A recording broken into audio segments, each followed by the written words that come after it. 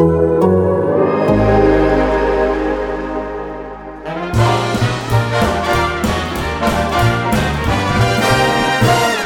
have a ball at Faneuil Hall. We love the Old Town team. Take the green line to the Sicko sign. We love the Old Town team.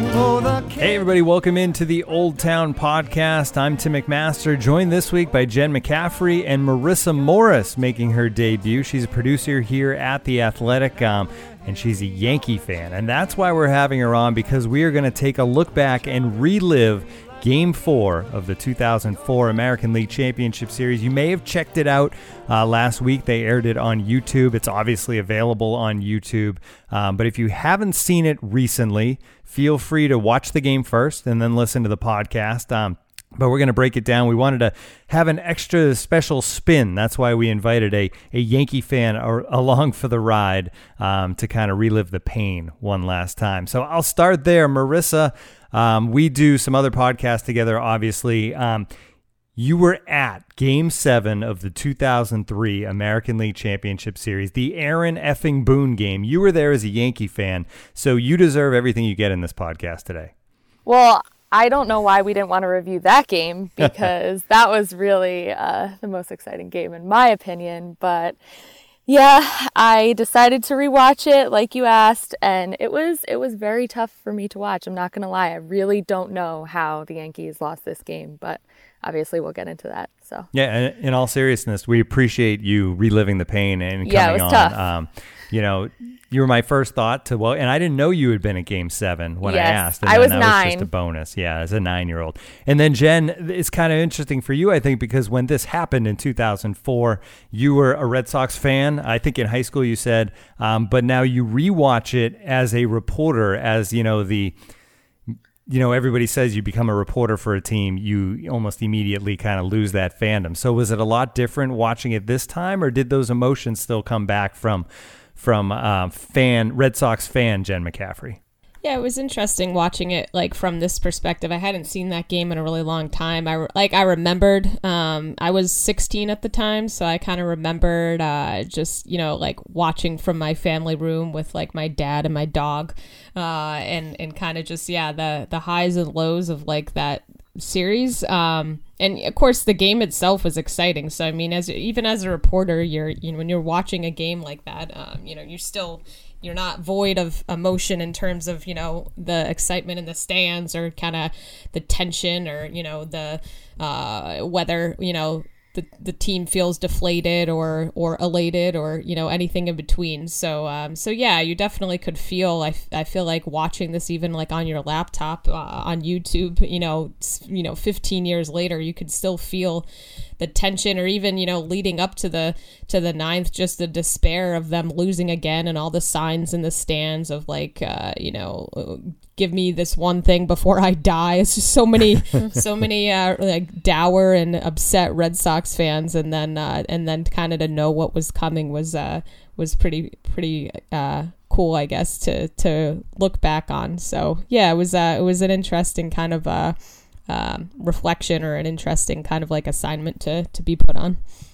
Yeah, and just for background from my perspective of this is I was in local sports at the time, but in Pennsylvania, so I watched this game as a full Red Sox fan, and just the pain and anguish and all of it was there. And now rewatching it, I did think it was interesting because the stress was gone because you know how it ends, but then you still, the emotions I thought were still there. When Dave Roberts' fingers hit the bag and they rule safe, I still kind of got a little bit of a tingle, a little goosebumps from just hearing it and seeing it again, as I've been able to kind of keep that Red Sox fandom through the years, and still a big fan here, even as a host of this podcast. All right, we broke this into... Speak for yourself that the stress was gone, because I think from a Yankee fan perspective, the stress just mounted knowing what was coming in the game. So and you had like, agreed how? to watch it all the way. Yes, so...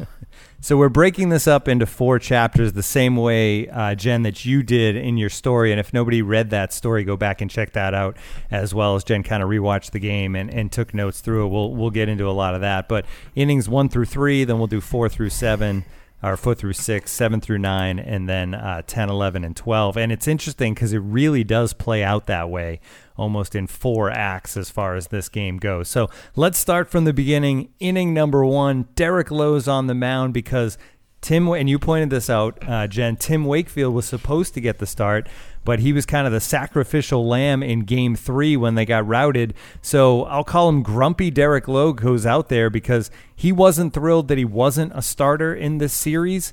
But this was kind of the beginning of his heroics for the Red Sox, right? Yeah, so I mean, you kind of can, you get that kind of background, and I had remembered this, but also just kind of forgotten some of the details of it, and about how Game 3 obviously was the shellacking 19-8, and they were down, and basically down and out basically, and Wakefield was trying to help Francona out and went to him in Game 3 and said, I'll kind of help stabilize things here, and gave up the Game 4 start because I think it was Leskanic and Mendoza couldn't really stop the bleeding in Game 3, and they just really didn't have any other arms. So he gave up his start, and Lowe got the start in Game 4, and Joe Buck and Tim McCarver were basically just rehashing how Lowe was so angry that he'd been in the rotation all year and got kind of banished to the bullpen for the playoffs, and this was like his first start, and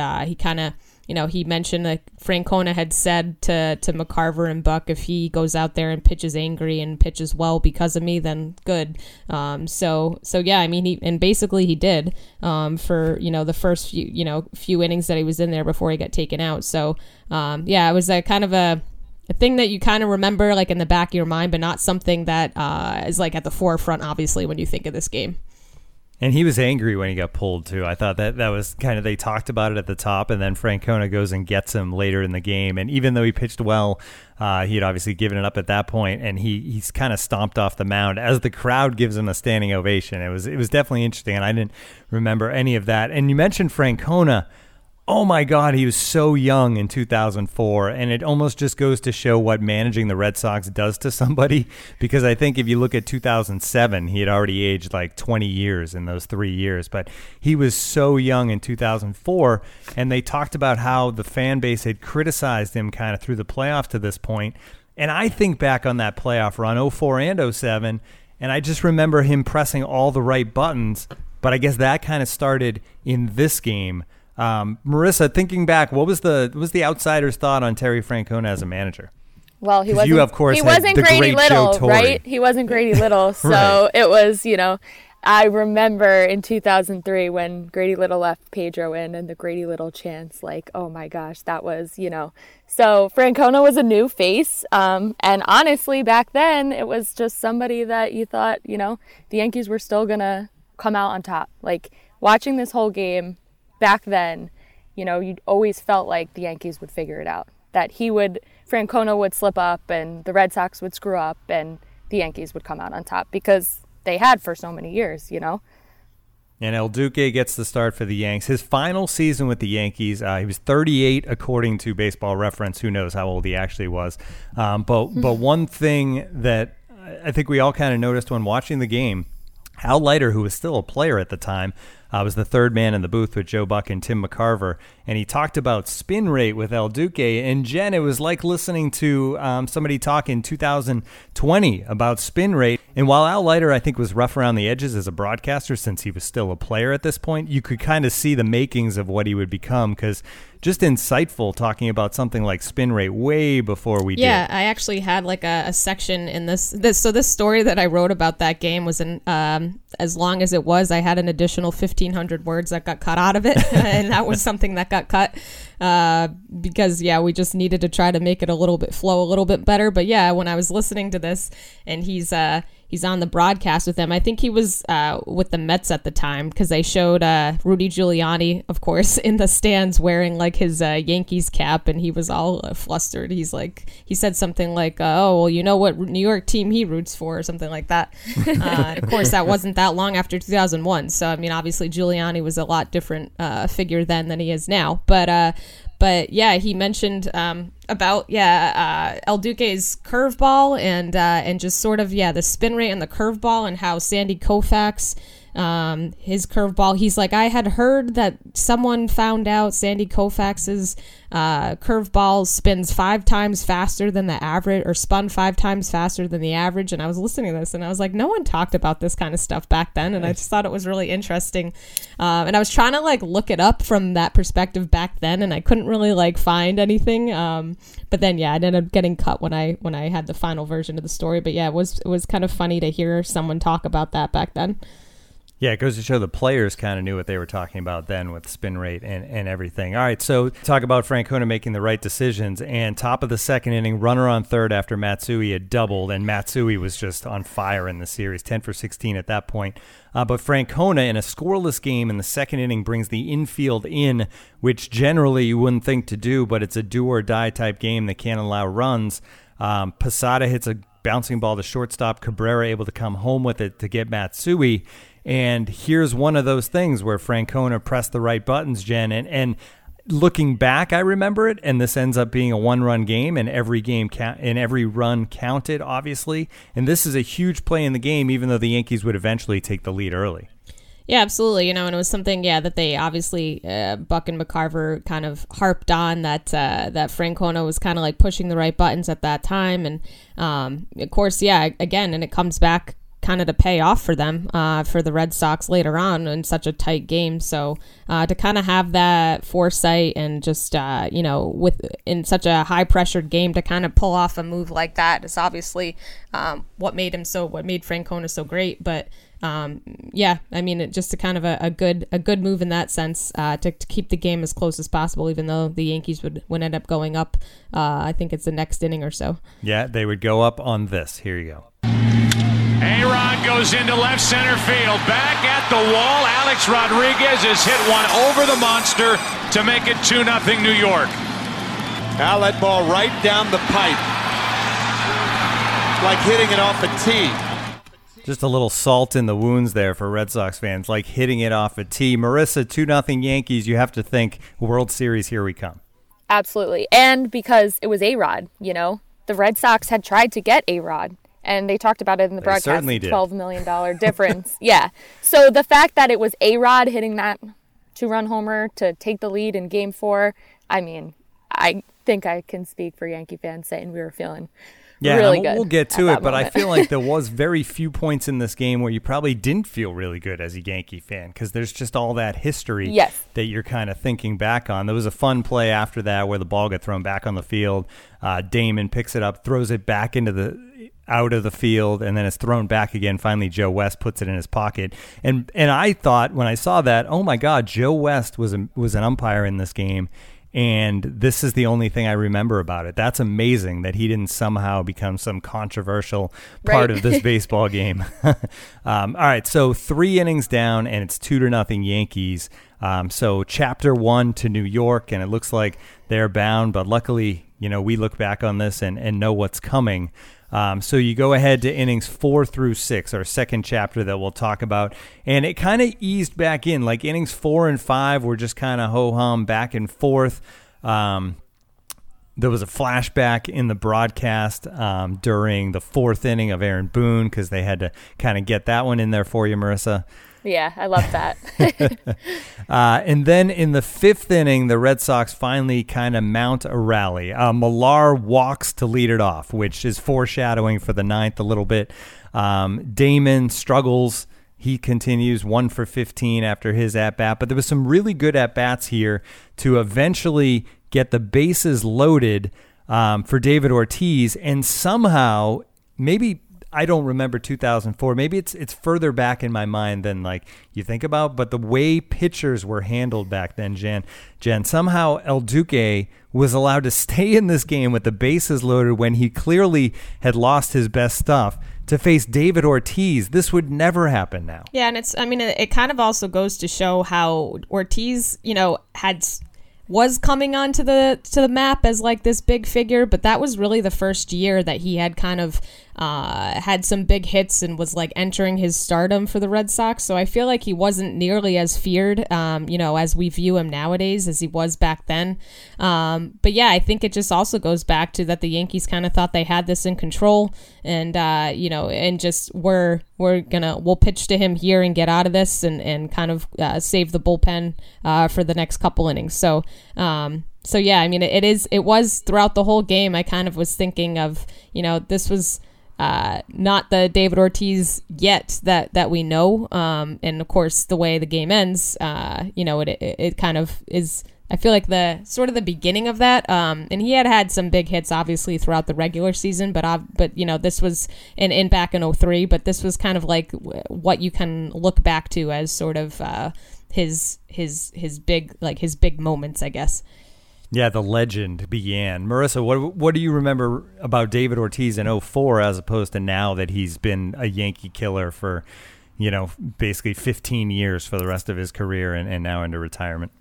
I think I was still scared of Ortiz and Manny, the two of them back to back. Probably in the more lineup. Manny though, right? Yeah, probably more Manny. But still, you never wanted to face those two with runners on base. And that fifth inning, they had 2 double play chances in that inning, and they walked Bellhorn. Like, come on.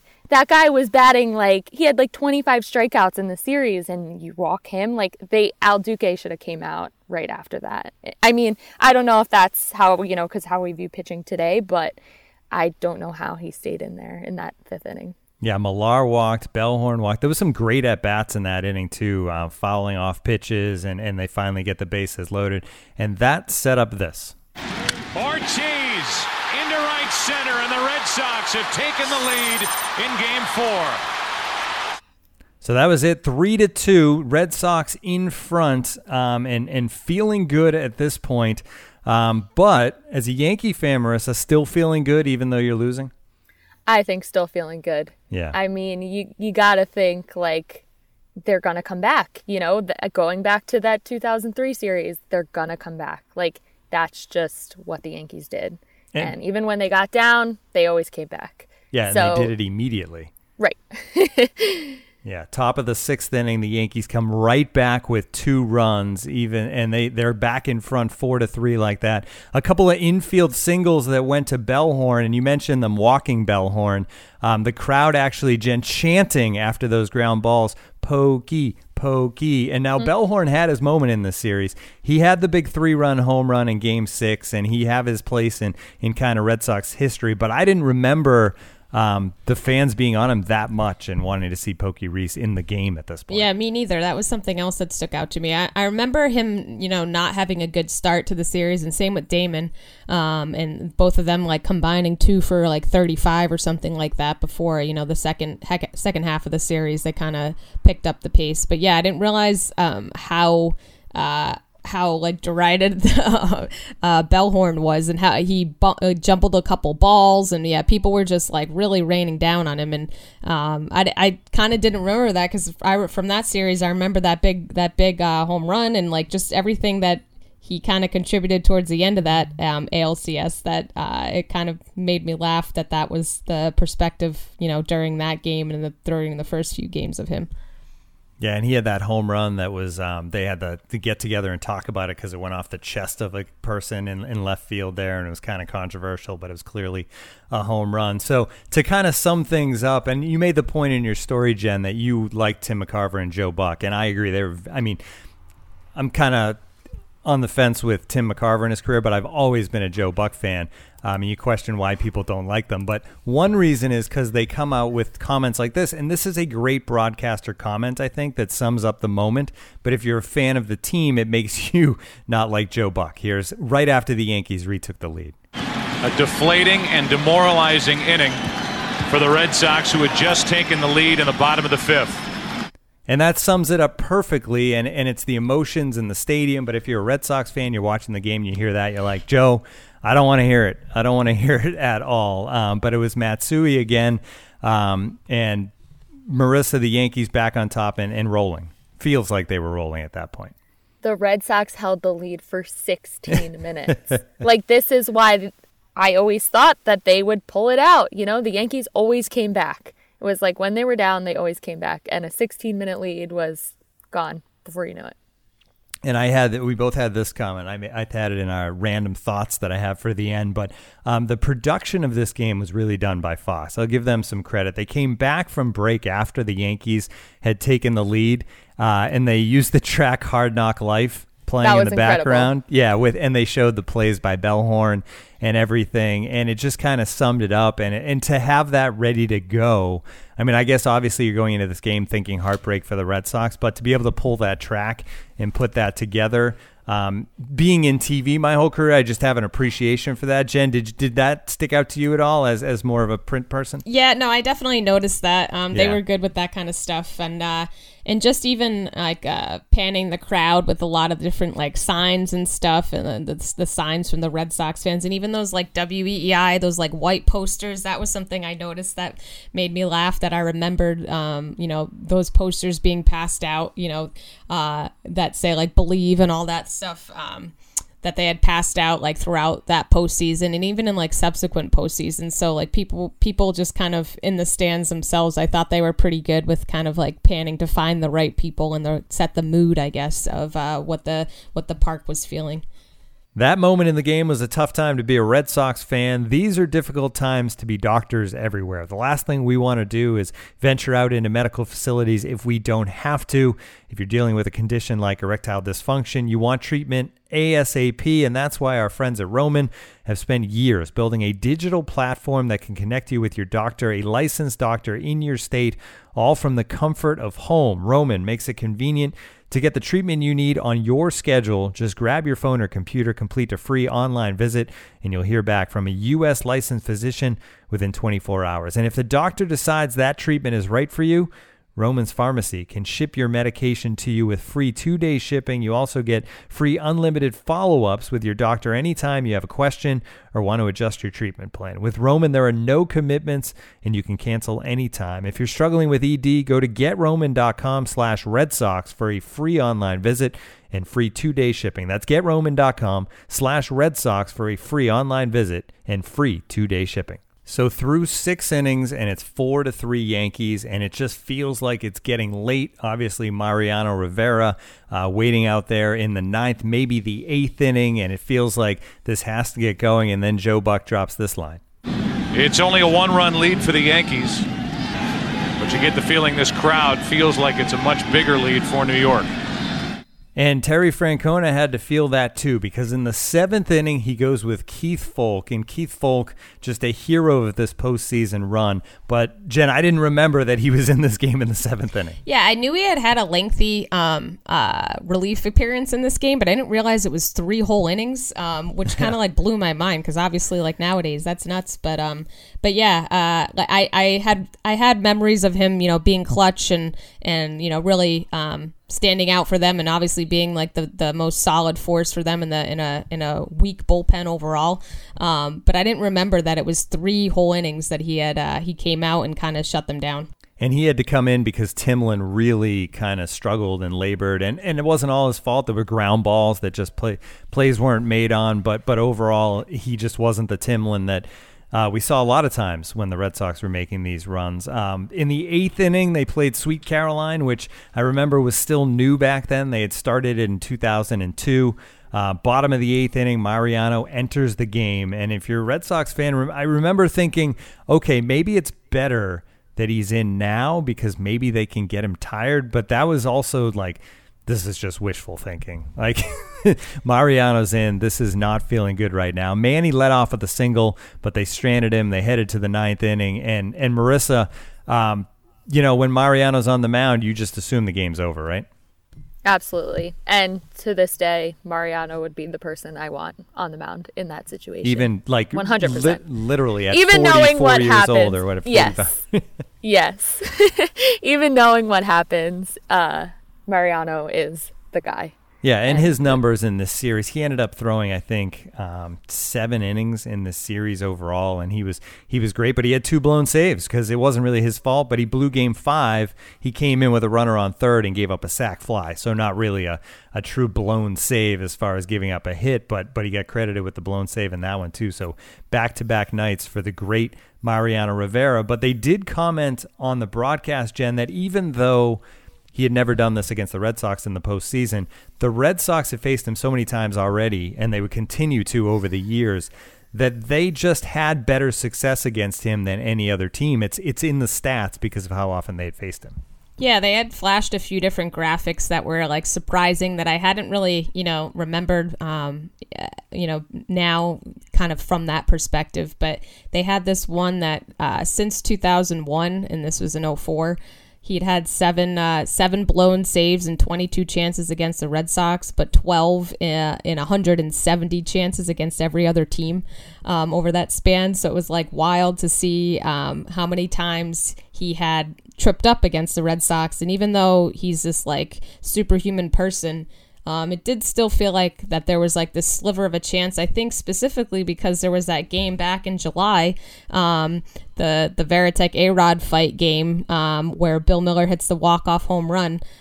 So, I mean, that was, I think, kind of in the back of a lot of people's minds of, this is not looking good, but hey, we have nothing else to root for. So, why not kind of hold on to this sliver of a hope and then what happens from there on.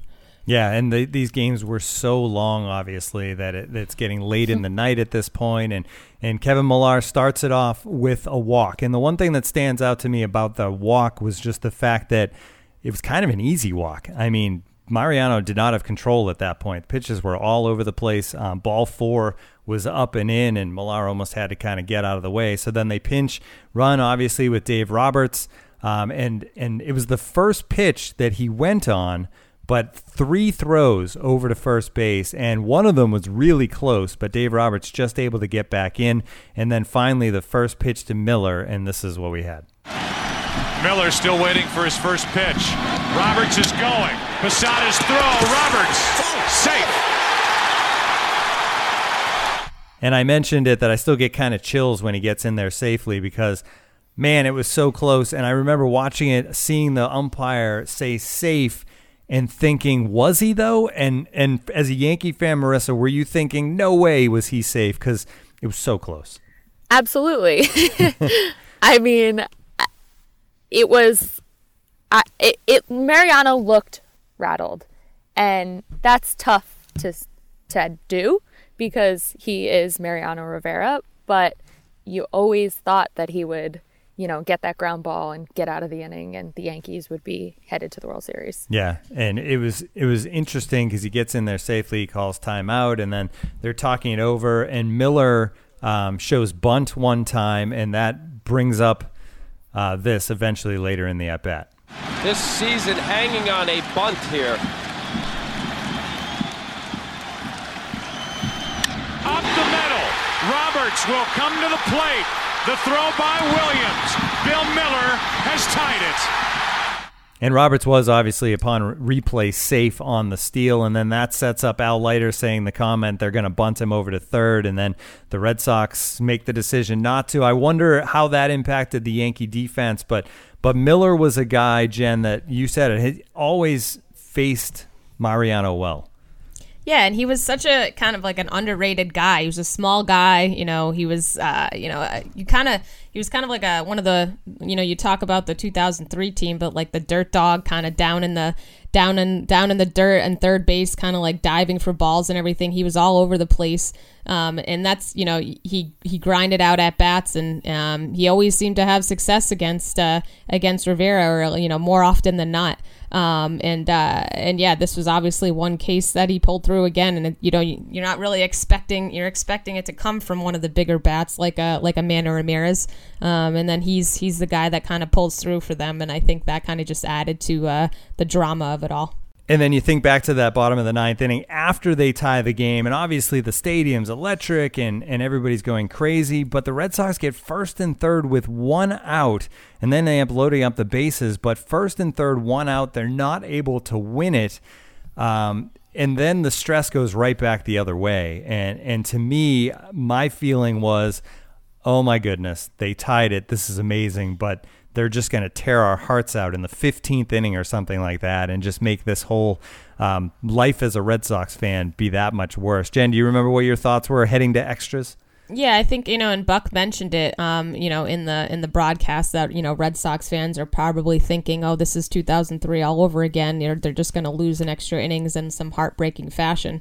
So I think, there was this thought, oh, they tied it up, but this is still not going to end the way, that fans want it to. So I think there was a lot of, kind of like false hope hanging in the air of how long are we going to get, dragged through this until they kind of like stab us in the heart again. Yeah, and I wonder how it would have been if the Red Sox hadn't been the home team, because I feel like there was that one glimmer that when the Red Sox didn't score in like the 10th inning and the 11th inning, at least they knew they would get up again instead of it being, the Yankees like in 2003 when the Yankees were the home team. And every time they came up, there was just this dread that, oh, now this is the inning. They're going to blow it. Take us back, Marissa, your feelings as we head to extra innings.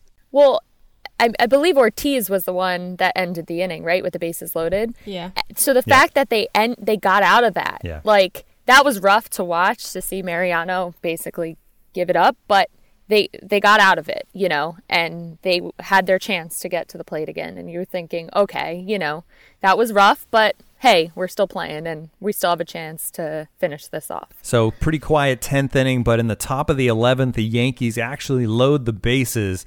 And maybe this is when Boston could kind of start to hope again, because bases loaded with 2 outs after they walked Matsui, which is a smart thing to do the way he was raking in that series. Cabrera made a diving stop in that inning that kind of saved a run to keep it in the infield.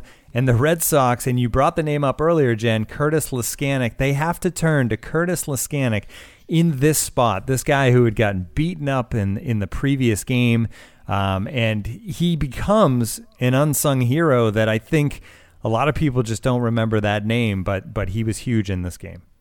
Yeah, he'd given up, I think it was like a 3-run homer to Sheffield the night before, and he'd only lasted like a third of an inning. So he was one of the reasons that Wakefield had to come into the game in Game 3, because he just was getting shellacked. And so you're assuming, he's coming in now in Game 4, and, you're like, okay, this is probably it. This is probably going to be over, because he was so down and out, and he held on to it. So, just kind of another one of these like unsung, heroes, I guess, not so much in Game 3, but in Game 4, if you're kind of looking back at this one specifically and kind of what he contributed in his time on the mound. Yeah, kind of like Bellhorn, who was the kind of the GOAT early in the series, gets the big home run. Everybody in this 4 days stretch of 4 straight wins kind of had their moment on that roster. It felt like all 25 players in some way contributed. Marissa, a little nervous after leaving the bases loaded? Yes. This is the first time then. Well, I mean, nervous to an extent. You still have to think the Yankees are up 3-0 in the series. Well, true, like if you drop this game, well, they're coming back 12 hours from now. So it was a nervous sense, but at the same time, you still felt like the Yankees had the strong advantage in the series. We obviously didn't think that the Red Sox would be able to win 4 straight.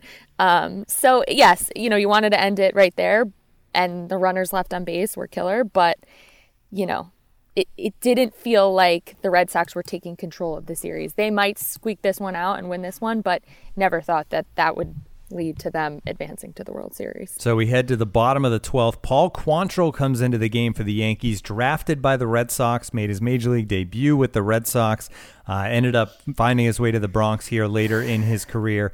Manny singles, that brings up Poppy. And the one thing about this 12th inning is there wasn't really enough time for drama or nerves, because it was just Manny gets on base and then this.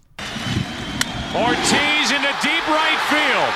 Back is Sheffield. We'll see you later tonight.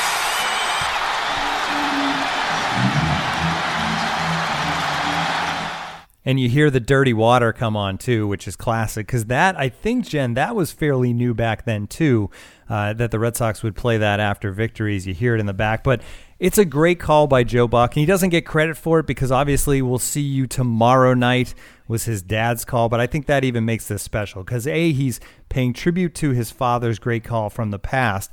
But then in the moment to realize what time it is, see you later tonight. It's a great broadcast call. And I think people see it that way around baseball as a whole. I don't know if Red Sox fans fully give it the credit that it deserves. Yeah, and I think one of the things that he does that's, I've always appreciated is just kind of, he knows also when to back off and to just let the crowd noise speak for itself. Because I think that's what's so powerful in a lot of these, chills inducing moments is you can hear like the crescendo of the crowd just like freaking out.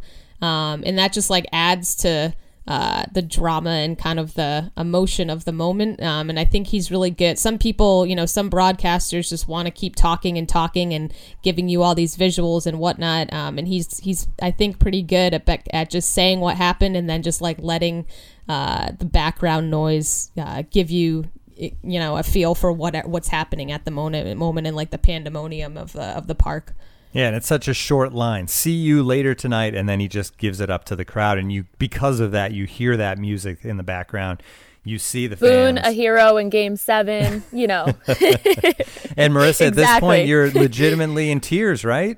Yes. So I actually, when I'm rewatching this game, I now talked remember, to my mom. and to remind people, yes, you were 9 or 9 or 10 years old. No, I was 10. I was 10. Yeah. I was 10 for this game and 9 in 2003. And I asked my mom, I said, did I cry after this one? And she said, which one? There were several times that series. So I honestly, I think I was upset at the time, but you always thought, again, the Yankees would pull it out. Like this was an unprecedented series comeback and nobody thought it would happen. Not even after this game. Now looking back, we all see that obviously Game 4 was a huge turning point in everything for the Red Sox going forward, but you didn't think that they would go out and finish the series off. It was 5 hours and 2 minutes, and Game 5 was 5 hours and 49 minutes. And I mean, you could argue Game 5 was even a better game. If you go back and watch that one, obviously 14 innings. It didn't end on a home run, but it ended on the Poppy walk-off hit again.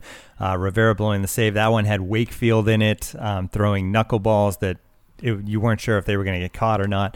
I mean, Game 5 was right there too, but Game 4, I guess, Jen, gets a little more credit, I think, as far as history, just because it started the return. Yeah, I think Game 5 was right up there with the drama and the emotion of being one of the best games in Red Sox and baseball history. But at the same time, I think we remember Game 4 more just because there wouldn't have been a Game 5 without the Game 4 and the Dave Roberts seal and just the pressure that they were facing of losing yet again to the Yankees. So I think the Game 5 was just as good, if not better. But again, you wouldn't have been there without Game 4. So that's the one that kind of gets all the cred and just the memories and kind of the flashbacks. But both of them, they're back-to-back, nights of just so much baseball and just being so tired watching them and just the stress and emotion of sitting and watching that much tense baseball. I just remember feeling like drained, and I remember that one of the big storylines was that workplace productivity and school productivity was like way down in the region just because of people going to bed at like 2 a.m. and having to still get up and go to work and school. It was those two games. I think once they won Game 5, then the pressure was really on of, are they actually really going to do this? And of course we know what happened. Yeah, and there was still a feeling, I think, for a lot of Red Sox fans that they're just going to force Game 7 and then lose. Luckily, Game 7 was pretty much stress-free, just because they got the early lead and kind of cruised. Again, speak for yourself. But as far as this one goes, you think about unsung and late night. It was a Sunday game. 5 hours. It ended after 1 a.m. But then the next day was a 5 o'clock game. But because it went almost 6 hours, you're still talking about well after midnight on a Monday night when people had to go to work. But I wanted to bring up some unsung heroes. We've mentioned them a little bit, but just to focus in again, Keith Foulke, 3 innings, no hits, no runs, couple of walks, 3 strikeouts. Jenny threw 50 pitches. He would continue to be a workhorse the rest of this series into the World Series. And in a lot of ways, I feel like it cost him the end of his career because he was never the same after this postseason run. Yeah, absolutely. I think that was like a storyline of his career, is that he gave everything he had and then some in this series and in this postseason run. And yeah, he never was able to kind of get back to that level after that. And, you know, I think people recognize that and like appreciate that anytime, you know, he comes back to Fenway, is that he kind of gave everything he had and left it out there, and kind of, yeah, this was pretty much the end of his career, just giving everything he had out there for these games, because it really took so much out of him and took really most of his career out of him. Marissa, does it just kill you to hear us talking poetically about like the heroics of Keith Foulke? Yes, absolutely. In that series, I'll say this, in that series, he was better than Mariano. Yeah. I'm covering my ears for that one. The other unsung hero, Kurt Leskanic, who we talked about, but just one more note on him. He wasn't good in the series. His ERA was over 10, but he was good in that game. He only threw 13 pitches to get the 4 outs that he got. And here's something for you. The Kansas City Royals released Kurt Leskanic on June 18th of 2004, and the Red Sox signed him 4 days later on June 22nd. The Royals lost 104 games in 2004 and didn't have anywhere on their roster for Kurt Leskanic, but he managed to help the Red Sox in the historic run of 2004. Just kind of amazing to think about. Marissa, we talk about the unsung heroes on the Red Sox side. When you think back on this game, is there a GOAT? I don't mean greatest of all time, but an actual GOAT? I mean, Mariano blows the save, but it's Mariano. I mean, you can't have any hard feelings, right? So who do you look back on and think, that guy? So I actually really had to think about this one, because I felt like overall, there wasn't that one person. Yeah, there's no Buckner in this game. Right. So I'm going to say the runners left on base. There were 14 guys left on base. You got to get somebody home there, and that's the difference in the game. So I'm going to put it on everybody and say 14 runners left on base is what lost the Yankees that game versus Mariano or Quantrill himself. So yeah, collectively lacking the clutch hit, which is everything that until this game was the Red Sox historically, was never getting the big hit. And then it just kind of in 5 hours on a Sunday night kind of swung the other way. All right, some random thoughts from the game to go through in this one. You mentioned the signs, Jen, and you had a bunch of them in your article. I wrote down some of them. Please, just one time before I die. It's not over. Believe. Somebody had one that said Patriots 20 in a row, Red Sox 4 in a row. Let's make history. Make history or wear history. There were so many signs out there that kind of stand out, and Fox seemed to get video of all of them. As far as the crowd goes, you had Giuliani. We talked about Kurt Gowdy was there in a cowboy hat. Yep. Just great. The guy that had, obviously early in his great broadcasting career had called Red Sox games. So it was cool that he was there to kind of witness this, right? Yeah, there were, and just some of the other, there was just some of the ads that would run, on the stadium, behind the backstop for, AOL, and there was, another one for, WebMD, we know it, WebMD, I feel like people, they joke about nowadays to, go and check to make sure they're, not dying, so it was, funny that WebMD was, the go-to source back then, and, there was another guy they showed in the stands, with, a camcorder, a handheld camcorder, and I was like, this is, before smartphones, before social media, no one had Twitter, Facebook, really was just getting underway itself. So it was just kind of funny to think it was a long time ago, 15 years ago, but I still don't think of 2004 as being that long ago. But when you put all that kind of together, it really does kind of add up of just, this kind of being a different generation really of, especially technology wise, of just where we were. And, different things on the broadcast, like Scooter, the little graphic that explained different pitches that they don't use anymore, and that they were really excited to use the camera, in the diamond cam, they called it. It was a perspective from right in front of home plate, which was new at the time. So it was they used that, I don't know how many, a dozen times throughout the broadcast, that perspective. So just kind of funny things like that I noticed that obviously hadn't noticed, watching back when I was 16, and just kind of watching from the perspective that I have now. Yeah, and they had the out-of-town, or not the out-of-town scores, but they had the scoreboard ticker at the bottom of the screen, and you had it in your story. And I watched the game and took notes before reading your article just so I would kind of not be biased by what you had written. But we both had this, that they popped up with the Patriots score, and that they won that day, 30-20 over Seattle. Brady had a mediocre day, 19 of 30, 231 yards, a touchdown, and interception. And some of the other, like, there was because it was Fox with all the games that day, so it was like Byron Leftwich and like Curtis Martin and like all these names, like, you know, Al J. Crumpler, and I was like, wow, I haven't heard these names in such a long time. It was funny to see. I mean, like, then there was like, you know, Brady and like Ben Roethlisberger, and I was like, oh, these guys are still playing, and like, I don't know, it's just funny to see all those names kind of creep across the bottom of the ticker there. And then in the National League, while the American League was having this series, it was Astros Cardinals. Obviously, the Red Sox would end up beating the Cardinals in the World Series. But that was the great Carlos Beltran postseason, and they showed a full screen at one point. He had 8 home runs at that point in the postseason. He had hit one that day to help the Astros get back in that series against the Cardinals. And then that offseason, he was a free agent. Obviously, he signed the huge contract with the Mets.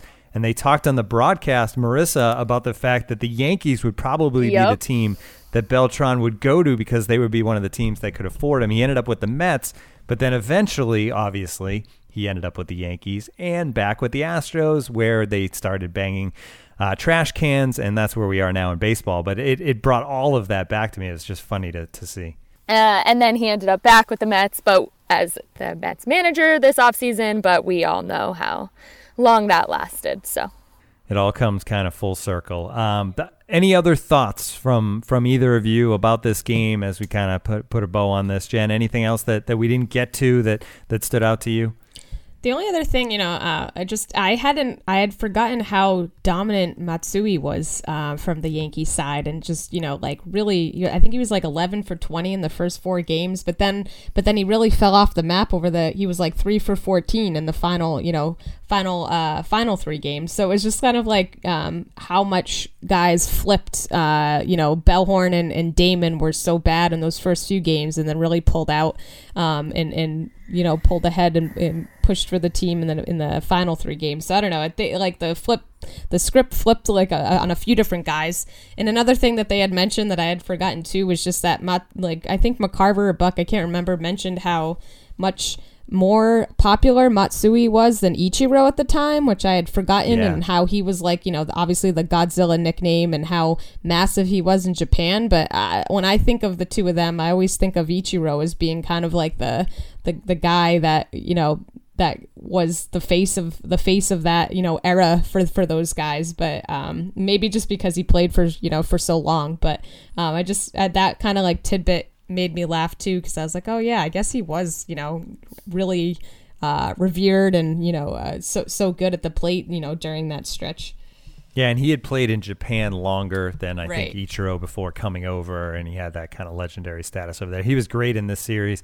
He wasn't great as long as Ichiro was. Right. But Marissa, thank you for just reliving the pain. But any last thoughts on this? Obviously, your Yankees have won a World Series since. They have that, you know, that one to go against the Red Sox 4. But yeah, I mean, I'm going to have to say, like, as hard as it was for me to watch, it was fun. You know, I think that old Yankees-Red Sox rivalry, like my childhood, like that was incredible. And the teams genuinely, I felt like hated each other. And I don't feel like it's like that to this day.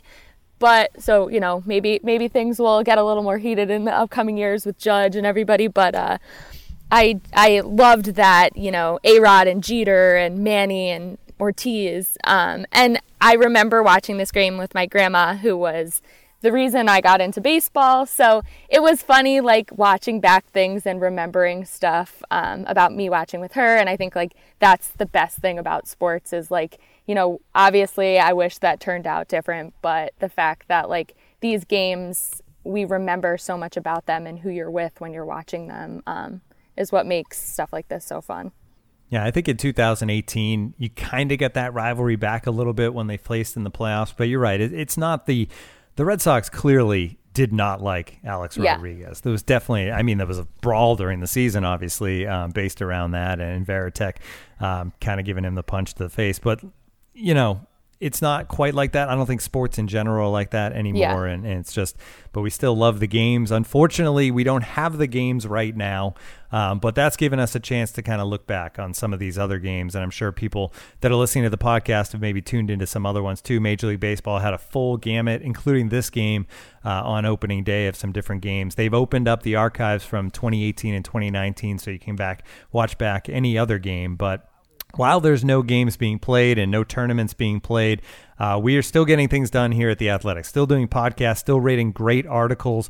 Jen has the story on this game. She also relived the 1998 opening day win, which was a great Mo Vaughn moment and win for the Red Sox.